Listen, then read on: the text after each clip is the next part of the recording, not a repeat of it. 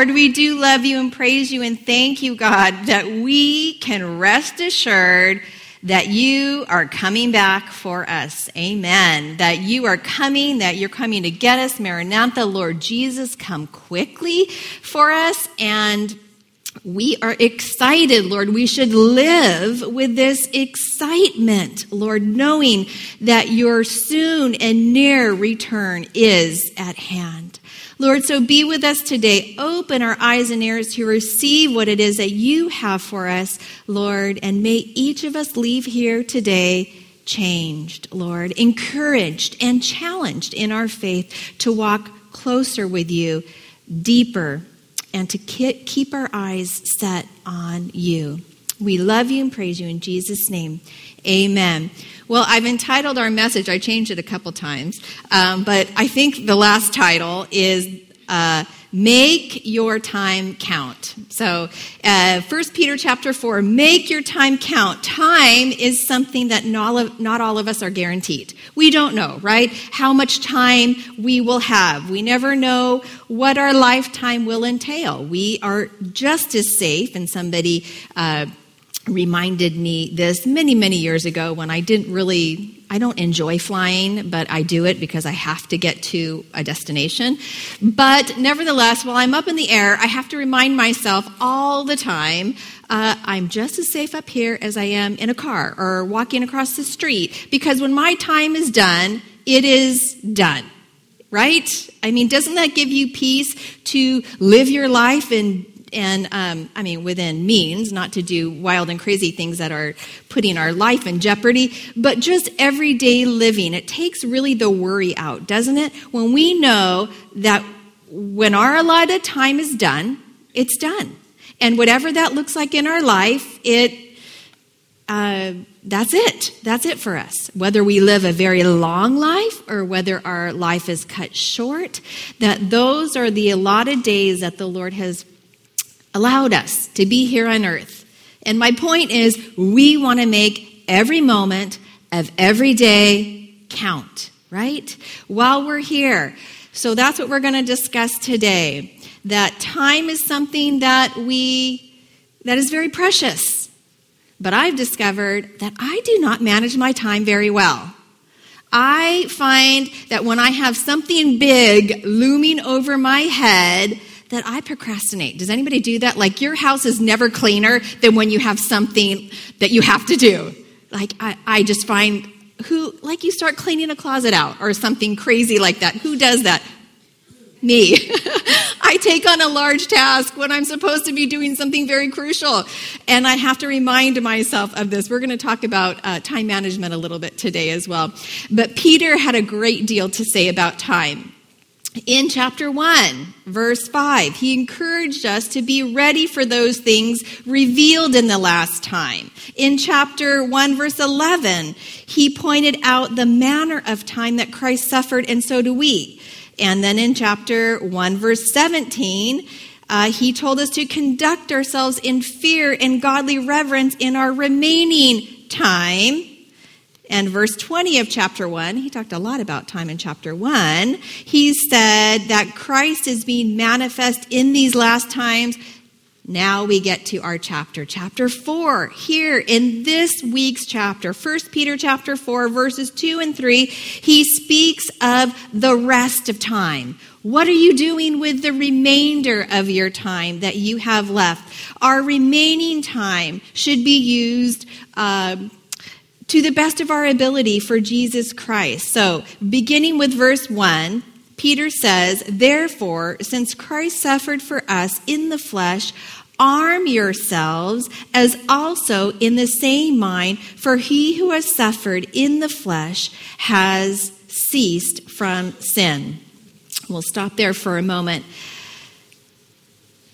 If a person really believes in eternity, they will make the most of their time left here on earth. If we as believers are convinced that Jesus is coming back for us, then we will want to be prepared, right, for his return. Our desire is that he will find us busy about our Father's business, busy serving him, telling others about him, and excited ourselves about his soon return. We don't want him to find us lounging around and lazy, wasting our time, right? But we want him to find us busy about our Father's business when he comes back. As I said, time management is something that many of us, including myself, find very challenging. We all have the same 24 hours in a day, but how we spend it or manage it differs. Our heart is willing, but our flesh is weak, right? I mean, my heart is willing. I want to manage my time well. Well, because I find that I struggle in this and I'm easily distracted, that I started reading a little bit about time management. And if you struggle, maybe these tips will help you as well. But I find that I'm very distracted by this digital age. Anybody else distracted by the digital age? Okay, so we find our hearts and our minds wander, our eyes maybe even wander. As we try to remain focused on Jesus in these last days, we find that just digitally, everything is drawing us and wooing us and pulling us to it. So, how can we live with laser focus? How do we make the most of every moment?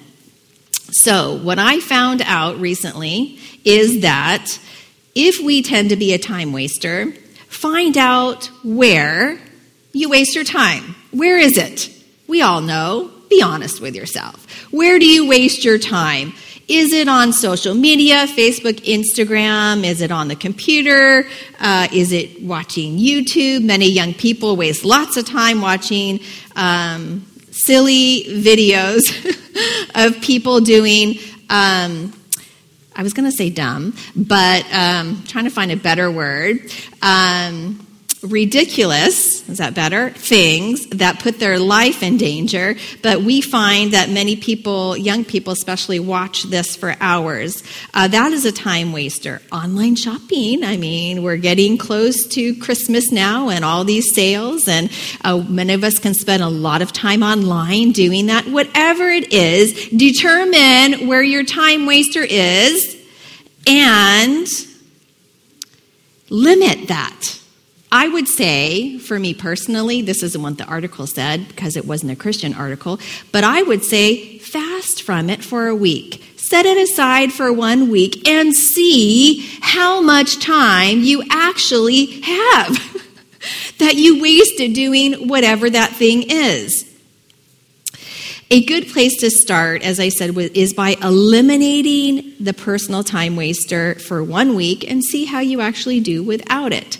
When you're ready to reintroduce this, then put a time limit on it, which I found to be so helpful. Say to yourself, I'm going to spend 20 minutes on whatever this is, or half an hour, or 1 hour, or whatever it is, instead of just hours and hours. Maybe you're a person who watches the news before you go to sleep. I don't recommend that. I can't do that. I will think about it in my sleep. But limit that. Limit whatever it is. And then you will begin taking that time waster back and managing your time better. So with that extra time, what do?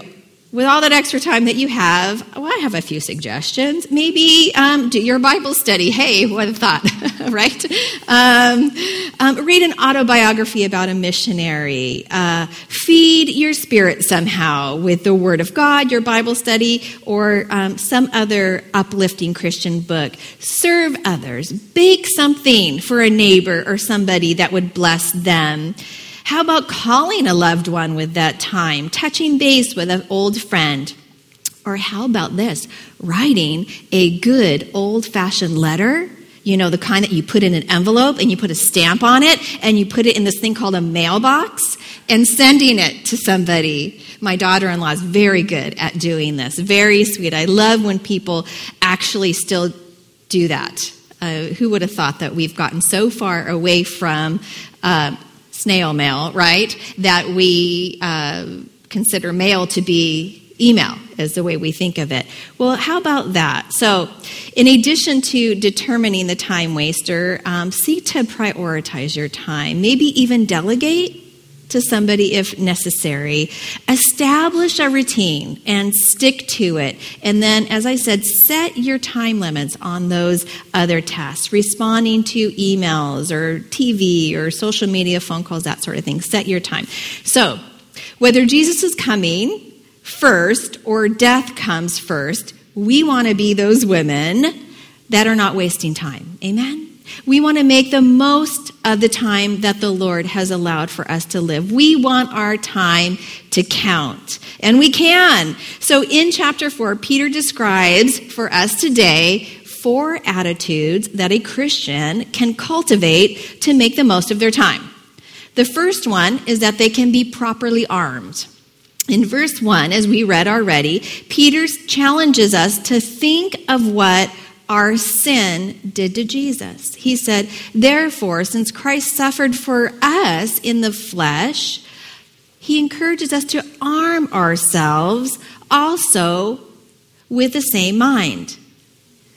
It was our sin that drove Jesus to the cross, and it was his love for us that held him there. If Jesus suffered and died for us, the least that we can do is live our life for him, right? Peter says that we are to arm ourselves, meaning that we are to provide special weapons in order to fight and win the war. He presents a picture for us of a soldier who put on his equipment and arms himself for battle. Notice that the area that he arms himself, where? The mind. Our attitudes are weapons. Strong, confident attitudes win wars. But weak and wrong attitudes lead to defeat. You've probably heard the phrase, outlook determines outcome. And as believers, we must have the right attitude to live the right life. No one wants to be on the same team as somebody who has a bad attitude, right? We all want to be on the person with the good attitude, the encouraging one. We need to be those encouraging people as well. How is your attitude today? Is it properly armed, sure, confident, and strong? Pursuing Jesus with your whole heart, soul, mind, and strength? Or are you the weak link, uncertain and wavering? Do you let the enemy take advantage of your mind, therefore affecting your attitude? Paul encourages us in 1 Corinthians 10, 4-6, saying, for the weapon of our warfare are not carnal, but mighty in God for pulling down strongholds, casting down arguments and every high thing that exalts itself from the knowledge of God, bringing every thought into captivity to the obedience of Christ, and being ready to punish all disobedience when your obedience is fulfilled. Other versions use the word destroy, tear down, demolish, and overthrow. We are to take those thoughts that come into our mind captive and to get rid of them. And the only way we can do that is by knowing the truth, being in the truth, being armed, properly armed with the truth of the Word of God. What soldier goes to battle and doesn't go with a weapon, right? This is our weapon. The Word of God is the sword of the Spirit. We are to be properly armed. You cannot battle this life unless you know the Word, hold the Word, carry the Word. It goes in, it is digested, and it comes out through our mind, through our actions, through our words. Peter goes right to the root of the problem for us, which is the mind. And that is where the sin starts. Here, it's developed in the mind. And if we let it sit there too long and do not take it captive, it will do damage to us. So James encourages us in James 1, 14-15, telling us, but every man, when he is tempted, when he is drawn away from the lust and enticed, then when the lust has conceived, it brings forth sin. and sin, when it is finished, brings forth death. What is the best way that we can arm our minds? By protecting it, right? What is the best way for us to protect our mind? By putting the Word of God there. That is the best way that we can protect our mind. When we fill our minds with the Word of God, the truth of the Word of God, we're arming ourselves against the attacks of the enemy. The Bible is not only a sword. It's offensive. We fight with it. It's our sword, but it also serves as a defensive weapon as well. It's our shield. It protects us. And guess what the shield of faith protects? Our vital organs, our heart. Faith protects our heart where the helmet protects our mind. Each of the pieces of the armor of God is essential. It's vital. Our sword protects us. It's our offensive weapon, but it also shields us as well. The Word of God. The Word of God. Can I not say that enough? We need to be in the Word. If you are finding that you are struggling in your mind, go to the Word. And guess who does not want you to be here? The enemy. He doesn't want us to be here, so he'll keep us from going here, make us feel we're unworthy to go here, make us confused to go here, make us seem like we don't understand to go here, because he knows that this is the answer right here. It guards our heart. It guards our mind. He will try to remind us in our mind of the past, our past mistakes, and keep us in bondage. The enemy goes after our mind because he knows that he can mess with our mind. Maybe not be able to stir our heart, but he knows that he can mess with our mind. You know, when I got saved and was clean and purified of all my past sins, I found it very difficult just to receive God's forgiveness and to understand then that he has cast my sin as far as the east from the west. And when I go to him and remind him of my sin, he says, I have no idea what you're talking about. I have no remembrance of that sin. But who remembers sin? I do, and Satan does.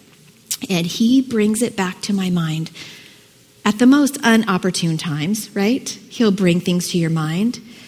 He tries, while you're sitting in church, listening to the Word of God, to harass you with bondage. He tries to entrap you and keep you, and it all happens in our mind. And it is a process. I will tell you, I've been walking with the Lord now for 31 years, and it has been a process that I have pleaded with the Lord, take that memory, take that visual. You know, the enemy can even bring a visual to our mind. Take that from me. And he has. I was talking to a young girl. I had dinner with her last week, and I was sharing with her about this. She's 3 years in the Lord, and I said, oh, you just wait. You get 30 years down the road, you're so old you can't remember. No, no, I said the Lord is faithful to remove those, but it does take time. Just continue to walk this out. Don't give up. God is faithful. But the more soap in, the more word in, the cleaner our mind and our heart and our actions and our words and everything will be. So ladies, I cannot stress enough, get the Word of God. Get our spiritual soap, our armor. Get it on. Get it in your mind. Get it in your heart. And it will protect you. Peter encourages us to be free from this bondage by saying in verse 2 that he no longer should live the rest of his time, that is us, in the flesh, for the lust of men, but for the will of God. For we have spent enough of our past lifetime in doing the will of the Gentiles, when we walked in lewdness, lust, drunkenness, revelries, drinking parties, and abominable idolatries. Most of us have had our fill of the world, and we have no desire to go back there. We got saved, and we are relieved to be on this side of the cross, right? We don't want to go back to that side of the cross. But not everybody will understand our conversion, and some may even ridicule us for it. As verse 4 says, in regard to these, they think it strange that you do not run with them in the same flood of dissipation, spreading evil of you. They will give you an account of him who is ready to judge the living and the dead. For this reason, the gospel was preached also to those who are dead, that they might be judged according to men in the flesh, but living according to God in the Spirit. So here we find the second characteristic, the second reason why we are to live our lives for Jesus. First, we are to be properly armed. Second, we are to be patient with the lost. So, yes, people won't understand our conversion. Not everybody will. Some may even ridicule us for it. But does that mean that we become impatient with them? Does that mean that we condemn them? No, we aren't. That is not our place to do that. That is the Lord's place. The Lord was patient with us, and he asked us to be patient with others as well. Non-believers don't understand the radical change that has taken place in our lives because it hasn't taken place with them. They don't understand it. It's like, this is the only thing I can think of. It's like having a baby. I can try to explain to you what it's like to birth a child, but until you've gone through it, you don't understand. It's the same as being born again. We're being born twice. People don't understand the terminology. They don't understand the phrase. They don't understand anything about that until they're born again. And then it clicks. A light bulb goes off. I understand what you mean. I get it. The important thing for us is that we continue to live a life that is pleasing to the Lord, that we don't lose heart, that we don't let these people that don't understand get under our skin and try to draw us back, or we don't say something that we regret, which probably most of us have. I know when I was first saved, I said a lot of things that I was very zealous about the Lord, and my family was not saved. And so I said things that now I had to, after I got saved and got a little time under my belt, had to go back and apologize and ask for forgiveness because they didn't know the change that happened in me, nor did I understand what was going on in them, and I couldn't accept it. Sometimes in our zeal, we lack maturity. Both of them are beautiful together. The zeal and the maturity makes a beautiful believer.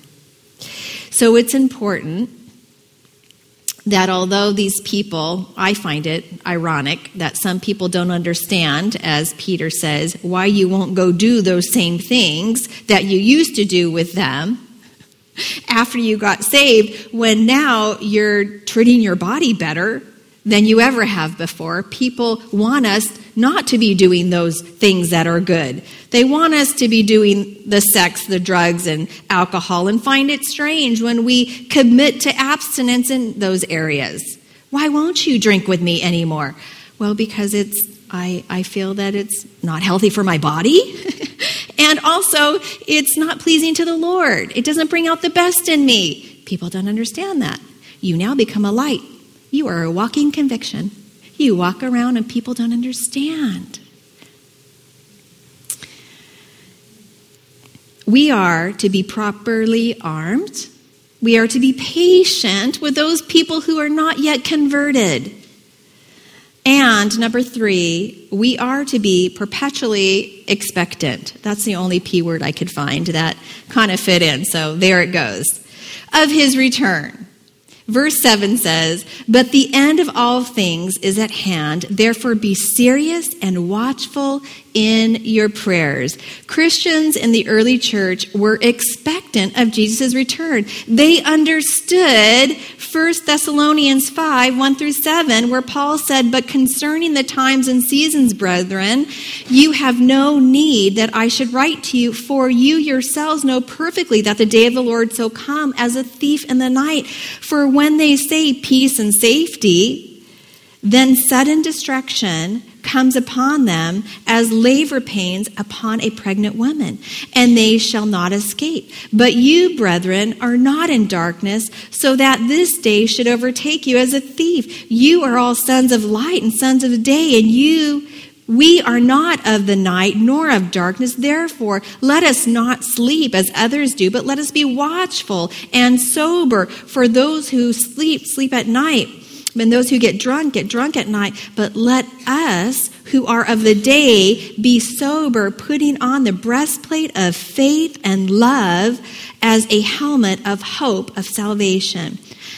Amen. The fact that Jesus didn't return back then or any other time in history does not mean that promise of his return is invalid. Quite the opposite, actually. It reveals his tremendous grace and mercy towards mankind. Amen? Just think if he would have come back then, we would have missed it. Or any other time, 10 years ago, 5 years ago, a year ago, whatever it was, we would have missed it. Praise God for his grace and mercy. We are thankful for us, but what about our family members, our friends who don't yet know the Lord?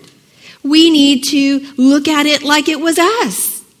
God is long-suffering and kind. He is not willing that any perish. His desire is that we are just as patient with others as he was with us. Amen? Jesus warns for us to be ready, that he will return for his bride, and she must be found ready. In Matthew 5, 1 through 13, Jesus shares this example. Most of us know this, but I'm going to share it just for some of you who don't. But it's the parable of the 10 virgins. He said this, "Then the kingdom of heaven shall be likened to 10 virgins who took their lamps and went out to meet the bridegroom. Now 5 of them were wise and 5 were foolish. Those who were foolish took their lamps and took no oil with them. But the wise took oil in their vessel with their lamps. But while the bridegroom was delayed, they all slumbered and slept. And at midnight a cry was heard, 'Behold, the bridegroom is coming. Go out and meet him.' Then all those virgins arose and trimmed their lamps. And the foolish said to the wise, 'Give us some of your oil, for our lamps are going out.' But the wise answered, saying, 'No, lest there not be enough for us and you, but go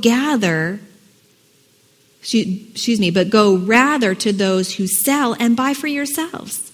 And while they went to buy, the bridegroom came. And those who were ready went with him to the wedding, and the door was shut. After the other virgins came back also, saying, 'Lord, Lord, open to us.' But he answered, 'Assuredly I say to you, I do not know you. Watch therefore, for you know neither the day nor the hour in which the Son of Man is coming.'" We want to be those women that have our lamps ready, the oil's in it, the wick is trimmed. We are expectant for his return. Eagerly, the word is, awaiting his return. Not putting off, preparing for the Lord's arrival, but being prepared now. Is there anything that comes to mind right now that you could say, like, I'm not ready. This needs to go. Or if Jesus was to come back to my home tonight or now, I would be embarrassed or ashamed of anything in particular. If that is true, do away with that. We do not want to be those women who are unprepared, who are not ready for the arrival of Jesus Christ. We want to have our lamps full of oil, the Holy Spirit. We want him burning nice and bright, our wicks trimmed and our faces set on heaven. Are you expectant of Jesus' return? The only reason I would think people would say no is if they weren't ready. If there was something that was holding them back. We don't want to be those who stepped away to prepare and miss it. We want to be those who are ready now. Those who are ready at any moment for the return of Jesus Christ. One of my sons is getting married in April, and I thought about the wedding, and we're going through wedding plans and preparing. And as I thought about that, I wondered, just as you prepare for a wedding, you get the dress, you get the venue, everything. You've got everything. There's so many details in preparing a wedding. Your bridesmaids and everything is set. You've got your wedding dress. It's pressed. Your shoes are out. Your jewelry's laid out. And I thought about, are we prepared like that? I mean, do we have the table decor picked out, the napkins? I mean, all of the details. Is it ready? Are we ready? Are we set? There will be no time, ladies, to prepare when he comes. 1 Corinthians 15:51 through 52 tells us how quickly this event will take place. Behold, I tell you a mystery. We shall not all sleep, but we shall all be changed. In a moment, in a twinkling of an eye, at the last trump, for the trumpet will sound, and the dead will be raised incorruptible, and they shall be changed. Did you know that a twink is faster than a blink or a wink? Did you know that? I'm going to tell you. A wink is a controlled movement of the eye and is the fastest wink ever recorded, was half of a second long. A blink, on the other hand, is a reflection of the eye 300 to 400 milliseconds in length. Just blink. Okay, quick, right? But a twink is a reflected particle of light seen in the eye, which travels at the speed of light, 983,571,056 feet per second. That's a twink. Do you think you have time to prepare? That's the point. Absolutely not. In a twink of the eye. If you blink, you'll miss it. It's that fast. It is so fast. This translates into an infinitely small fraction of a second, so quick that you'll miss it if you blink. So, for those of you that think you have time to prepare, there will be no warning and no time.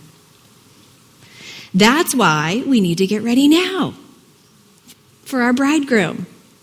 There is not time for us to be complacent, ladies, in our walk. We need to be ready because Jesus is coming in a twink. We have to find ourselves ready now. Every day we should say, if he came today, I'd be ready. If he came now, I'd be ready. Would I be embarrassed if Jesus came now and I'm watching this movie or in the theater or viewing this? Or I think about that. I mean, do you? Like, I don't want to be embarrassed at his coming. I want him to find me so ready that I'm just like, all right, let's do this, Lord. I'm ready. But we don't sit back and just wait for him, do we? We are to be busy about our Father's business. We are to be telling people about the Lord, serving him, sharing the good news of the gospel. Just because Jesus is long-suffering and kind, it doesn't give us an excuse to be lazy and lounge around. I'm good. I'm in. Oh, no. Let's make sure that we're those people that receive the crown, that when we do get there and stand before him, he says, well done, good and faithful servant. Come in and enter into the joy of the Lord, where you will receive rewards for what you've done with him here on earth. We don't want to be those that just make it in by the skin of our teeth. We want to be those that do well while we're here. We must be properly armed to do this. We must be patient with the lost. We must be expectant of his return. And fourth and finally, we must prepare for his arrival. Peter contemplates this by giving us 10 beatitudes for what we can be doing or what we should be doing while we wait. Beginning in verse 7, he says this. Let's follow along. He says, "But the end of all things is at hand. Therefore, be serious and watchful in your prayers. And above all things, have fervent love for one another, for love will cover a multitude of sins. Be hospitable to one another without grumbling, as each one has received a gift. Minister to one another as a good steward of the manifold grace of God. If anyone speaks, let him speak as the oracles of God. If anyone ministers, let him do so with the ability which God supplies. And in all things, God may be glorified through Jesus Christ, to whom belong the glory and the dominion forever and ever." Verse 12, "Beloved, do not think it strange concerning the fiery trial which is to try you, as though some strange thing happened to you, but rejoice to the extent that you partake of Christ's suffering, that when his glory is revealed, you may also be glad with exceeding joy. If you are in reproach for your name, for the name of Christ, blessed are you, for the Spirit of glory of God rests upon you. And their part he is blasphemed, but on your part he is glorified. But let none of you suffer as a murderer, a thief, an evildoer, as a busybody, in other people's matters. Yet if anyone suffers as a Christian, let him not be ashamed, but let him glorify God in this manner. For the time has come for judgment to begin at the house of God. And if it begins with us first, what will be the end for those who do not obey the gospel of God? Now, if the righteous one is scarcely saved, where will the ungodly and the sinner appear? Therefore, let those who suffer accordingly to the will of God commit their souls to him, in doing so as to a faithful Creator." So the first beatitude out of 10, Peter tells us, is to be sober.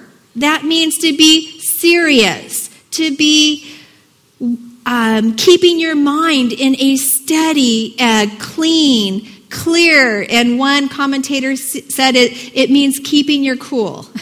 It means that you don't have a hot temper, that you don't let your anger get the best of you. That it means to be sober. Next, he says in verse 7, to be watchful. And specifically, he says in your prayers, meaning to be alert, to be self-controlled. It's the opposite of being asleep. It's the opposite of being drunk, is sober. But to be watchful, we don't want to be asleep. We want to be alert. Number 3, he says, be fervent. Fervently loving is what he says. This is like an athlete who trains to reach a goal with eagerness and intensity. Are you loving eagerly and intensely? Do you love people intensely? Next, we are to be hospitable. Number 4, verse 9 tells us. Human hospitality is a reflection of God's hospitality. And many are gifted in this, especially those serving in this gift should be those in leadership in the church, should be serving in this respect. We are to be hospitable. Not everybody is gifted, I would say, with this gift. But we all are I'm done with my words today. We're all to be given to it. We don't all have it as our primary gift, but we are to function in it. It is to be given to us. I wouldn't say, if you ask me, what are your gifts, Michelle? I wouldn't say this was one of my primary gifts, but I do function in it. And many people do a fabulous job at being hospitable, and it's your gift, and you should function in that gift. Number 5, be open. Be available. to use your spiritual gifts. If it is not this one, hospitality, use your other spiritual gifts. If you don't know what they are, ask the Lord, Lord, what are my gifts? Can you reveal it to me? And I have found oftentimes he reveals it through other people. Somebody might say, you're so creative. You're so good. You're so hospitable. You're so kind and generous. You have such a heart of compassion for the lost, or a heart for the elderly, or you're so encouraging. I find that other people reveal our gifts to us, our primary gifts, because they're obvious. We don't even know it, and we're walking around functioning our gifts, and we are to be using those gifts because we're instructed to be using them because they've been given to us by God. So use your gifts. Be open. Be available to use those gifts. And also, number 6, be familiar. And what we're to be familiar with is fire, ironically. Be familiar with the fiery trials. Be familiar with the battle. And know how to fight it.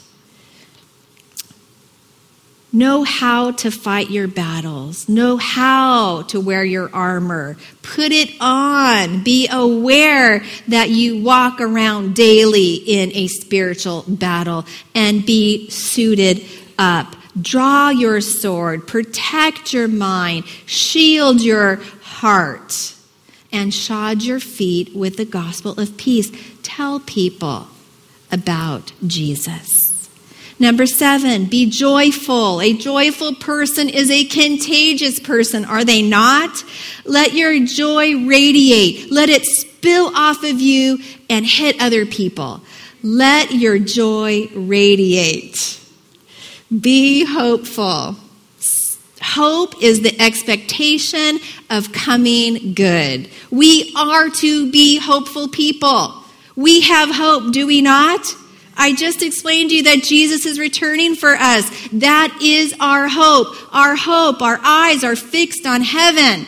They're fixed on Jesus. They are not here where we are to have a light touch, but they are there where we store up for ourselves our heavenly treasure, not here. We are to be hopeful. We live in a generation that is hopeless. We, as Christians, bring the hope. We bring the hope of heaven to a hurting world. That is our responsibility. Number 9, be worshipful. Glorify God in your times of suffering, because we know that we are never most watched than when we are going through a trial, right? When we are in a time of suffering, that is our time to shine. That is our time where people watch us very closely, believers and non-believers alike. And they have an opportunity to see what really we're made of. When we go through a trial, it brings out good and it brings out the ugly, doesn't it? It brings out the pretty and the ugly, the good and the bad. And that's what trials are for. The testing of our faith produces patience, and patience, perseverance, character, and character what? Yes, hope, character, hope. We need to be worshipful. We need to glorify God in our time of suffering, remembering that people are watching us when we suffer. And number 10, we are to be faithful. We are to be found faithful. We are to be faithful. We are to be loyal. We are to commit ourselves to God. Faith cannot be seen, right? Faith is the substance of things hoped for and the evidence of things unseen, not seen. You can't see it. We are to be faithful. We are to be loyal. We are to trust. We are to believe. We are to be hopeful, joyful, worshipful. We are to be familiar with the fire. We are to be open and available to use our gifts. We are to be hospitable. We are to be fervently loving the lost. And we are to be watchful in our prayers and sober and serious about the time in which we're living in. Peter writes to the church and encourages them in a great time of suffering. And these 10 ways are how he encourages them. While we wait, we are to be doing things. And that is what we can do as believers. Suffering is a necessary part of the Christian faith, for when we suffer, we identify with Jesus. Jesus said, you will experience suffering. You will experience persecution. You will experience trials. It's a way in which we can identify with Jesus Christ. Someone said, there are many blessings we will never receive until we are ready to pay the price of pain. For often suffering is the way to reach them. Have you ever thought about that? You can reach blessings through pain. The pain of sorrow and suffering. When asked about the necessity of sorrow, Charles Spurgeon responded, how would you like to be the only one standing in heaven and pointed out as the only saint who never experienced sorrow? He said, never. You would feel like a stranger in the midst of sacred fellowship. Therefore, may we be content to share in the battle, for we will soon wear a crown of reward and wave a palm branch of praise. Amen? Is it not worth it? Yes, it is worth it. We have to have the heavenly perspective. We have to keep our eyes on the prize. Jesus, the crown, the palm branch of praise. We have to keep our mind on that. If you today are going through a difficult time, set your mind on those things. The things what? Above.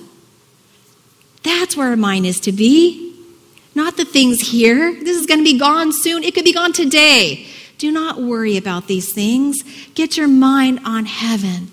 Get your mind on the prize. Get your mind on Jesus and the crown and falling down at his feet and worshiping him. Hang in there, ladies. It's going to be over soon. Soon we'll see Jesus face to face. Be watchful. Use your gifts. Share with others the hope of heaven. Make sure you're properly armed. Be patient with the lost. Be perpetually expectant of his return. Be prepared for his soon arrival. If you want to be sure that you're making the best use of your time, live in light of the soon return of Jesus Christ. That helps, doesn't it? If we keep that at the forefront of our mind, it really puts a jump in our step, right? It's like, yes, I must be ready at all times. If we want to make sure that we are ready, live with laser focus, with Jesus at the forefront of our mind. Focus on him and his soon return. Make it your aim, ladies, to please him with all that you say, with all that you do. And when he returns, he will not be ashamed or embarrassed. Are you ready? Are you making the most of your time? That is our challenge today. Oh, Lord, help us, right? Let's pray. Lord, we do pray today that you would help us to make every moment count, God. We do not want to be lazy Christians. We do not want to be found lounging around. We want to be those women that are found busy about our Father's business. Lord, would you help us with our time management if we struggle? Lord, would you help us if we struggle with the battle of the mind? Would you help us to learn how to take those thoughts captive? Would you give us that fervent desire to be in the Word of God, to share with the lost, to love those who are unlovely, God, to love those who hurt us, to forgive, God. Would you help us, Jesus, to see with your eyes into the hearts of mankind? We ask for your eyes, for your hands, for your feet. God, give us your heart, Jesus. We long to see you face to face. Keep us laser focused, Lord. May our eyes be set on the prize. We love you and praise you. In Jesus' name, amen.